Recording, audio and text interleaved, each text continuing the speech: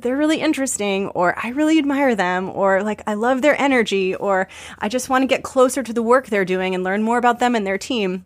When you feel that pull towards someone, that's a sign. That's really, really important information, and you want to pay attention to that. Welcome to The Art of Speaking Up, a podcast that empowers professional women to rise. I'm your host, Jessica Guzik, and in this show, I take you undercover into the stories and lessons that I learned, sometimes the hard way, throughout my career. I also talk with working women, leaders, and coaches to show you that no matter what your struggle is, and no matter what your career goals are, you already have all the talent that you need to succeed.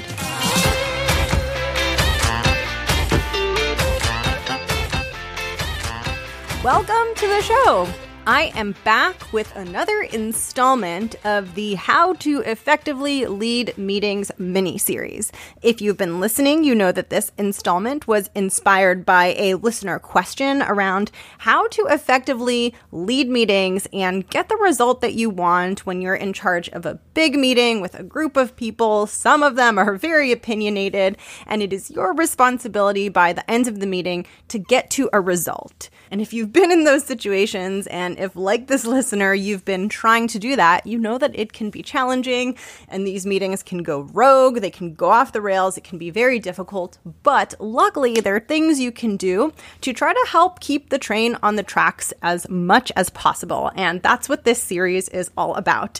And you can never keep the train on the tracks perfectly. It's really, really hard to have ideal processes and ideal outcomes, and sometimes when we expect those, it just makes us more frustrated because it's not possible to have that. But the good news is there are still things that we can do to make it easier. There are things that we can do to increase the chances that we get the outcome that we want. And maybe it won't be perfect, but it will be possibly better and easier than it would have been if we didn't do some of these things. So in today, I am sharing the second tip. And this tip is all about building allies who will help you get to the outcome that you want. I think that it's pretty easy and common to fall into a trap and fall into this state of mind where you put the world on your shoulders. You put the burden of every little thing on your shoulders, and you're kind of in this mentality of anything that's going to happen has to be 100% driven by you, and it's all on you, and you're pushing, and it's so hard. And this is not to say that when you're working on a project or that when you're in charge of something, the responsibility isn't on you. The responsibility is on you. But what I want to emphasize through this tip and through this mini episode is that you can bring together the support of people around you to help you achieve your objectives. And this is one of the most powerful things you can do, not just in the context of meetings and not just in the context of this particular topic, but this is one of the most important things that you can do in the context of any professional challenge, is figure out how the people around you can help. And I think sometimes we think that to be powerful and effective and to overperform and to be an amazing leader and to be this person who is just the cream of the crop in a professional setting, we think we need to do everything, and we think it's about doing everything and doing everything perfectly. But the people who are successful and do really well and who lead huge teams, huge companies, and who get huge results, they are in on the secret that is not the case. It's not about doing everything yourself, because think about it, that's impossible. As your responsibilities get broader and as you have to do more and more, the more you try to do everything yourself, the more that you might fail because it's not possible and you're spreading yourself so thin. So learning to leverage the power of the people around you, which is often what it means to lead, is a really important skill. It sometimes goes against our instincts, but it's something that can push you forward. And you'll be very surprised to see as you do this that people like to help. And when you engage with people from an authentic place, from a real place, from a place of not just caring about what you need to get done, but caring about them and their priorities and where they're coming from, When you engage with them from that sincere place where it's authentic and you care about them, they are so happy to help. People love helping, and people tend to love being on your side when you engage with them in that way. And that's what this episode is all about. When you are leading big meetings and when you're trying to get a result, and there's a lot of different people and stakeholders and opinions who feed into that result, it can be really effective to do something that people often refer to as back channeling. I don't really like the word back channeling because it sounds like a shady drug deal. There's just something about the word that sounds really weird to me. I don't know why. But people use that word to describe what I'm talking about. And back channeling, or maybe we can come up with a less weird word, although maybe the word is only weird to me. I don't know. Anyway, not important, doesn't matter. Back channeling is the process of beginning to build consensus and beginning to move towards solutions in the background before the actual meeting happens where the solution is going to get reached.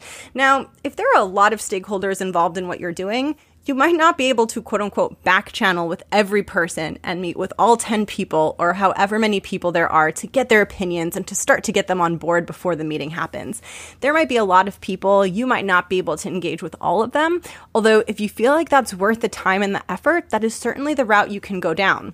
But another way that you can approach this is to really think strategically about the people in the meeting and think about if you have to prioritize and maybe you're only able to engage with a subset of them, which subset of them might you get the most bang for your buck in terms of spending some time with them before this meeting to get their opinion so that you already know where they're going to be coming from going into the meeting, and so that if where they're coming from might cause a road bump or an obstacle in the meeting, you'll know that in advance and you'll be able to plan for it in advance versus having it come up on the spot and having to deal with it live during the meeting without knowing that it was going to come up. And so what you want to think about are who are the subset of people that it might really make a lot of sense for you to spend some time with them before the meeting. And there are two types that I would recommend you think about in terms of strategizing. And so if you have to prioritize who to back channel with, you can think of these two things.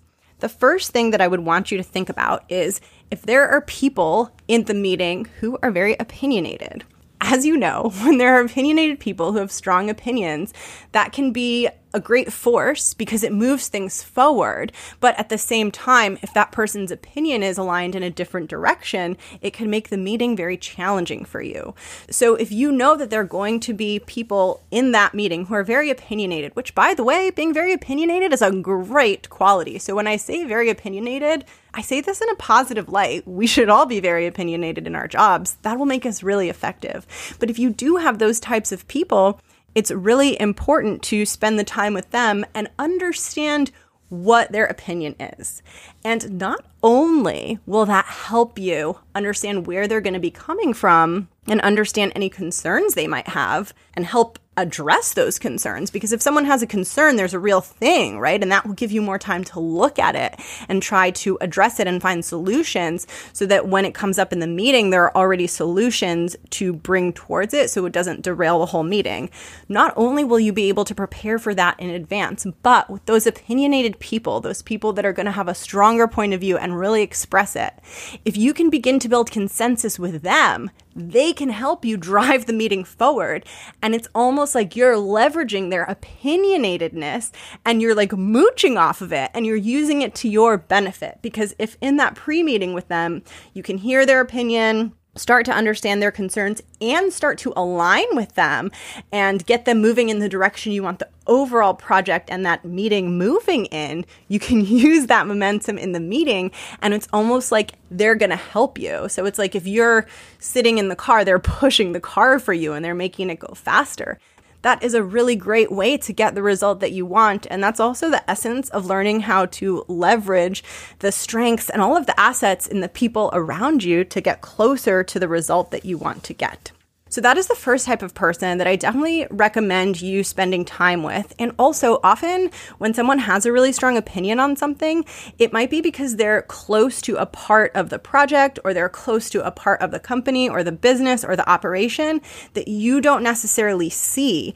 And they're opinionated because they see important things that other people don't see, that other people tend to forget about. And so the more that you can get close to that, the more you can build a holistic understanding of all of the variables that are important. And again, that's going to make you more effective in driving everyone towards a solution. So that is the first type of person that I recommend you prioritize spending some time with. The second type of person that I recommend you prioritize spending some time with and back channeling with before the meeting is the people that you think are cool. Yes, the people that you think are cool. Part of working and part of being in the workplace and working with people is not just about building connections that push work forward, although obviously that's important and that's what this episode is about. But it's also about building connections that are more than just a working relationship.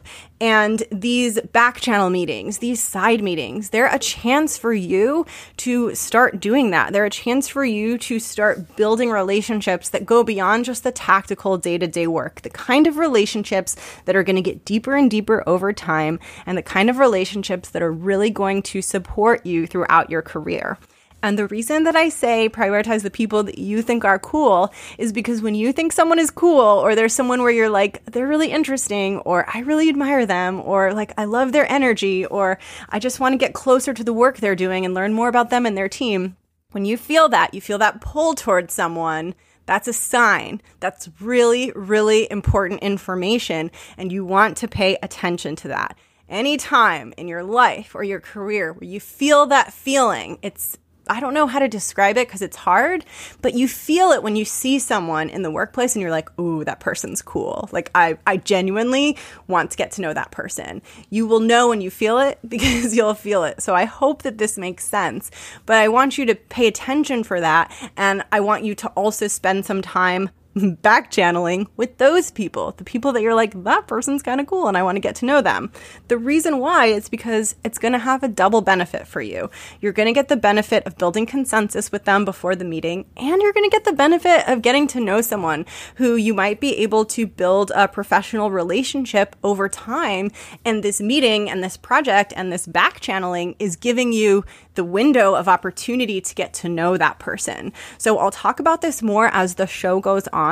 But I would say one of the single most important things for success in the corporate world are your relationships. And so you always want to be thinking about building them. And I think oftentimes people think that like networking is this fake, annoying, exhausting thing, which I used to think also.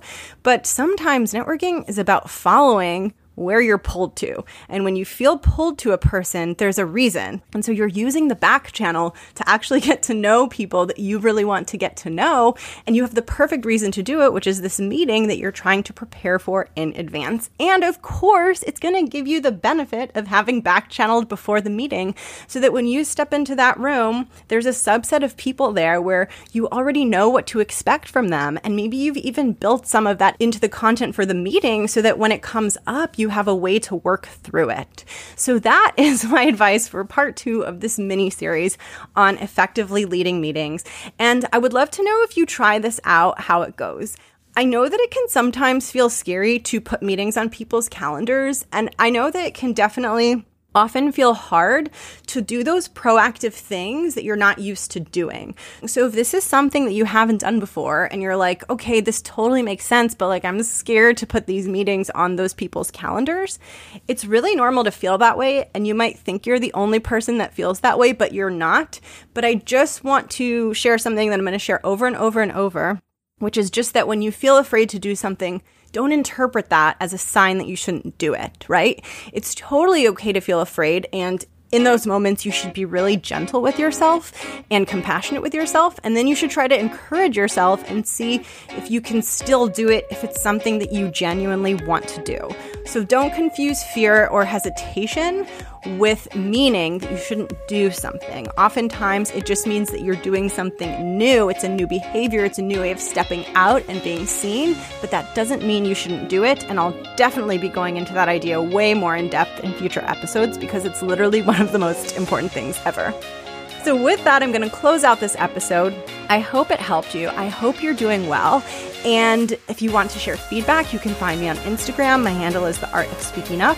If you feel called to leave a rating or review for the show, I will explode with joy. I appreciate them so much. And you can always reach out to me, and I've created a Google form in the show notes where you can anonymously submit questions or feedback for the show. So that's there for you to use. You can just click on it. Super easy. 30 seconds, you can be done. And okay, with that, I'm going to sign off, and I'll catch you tomorrow for part 3 of this 3-part How to Effectively Lead Meeting series. Bye!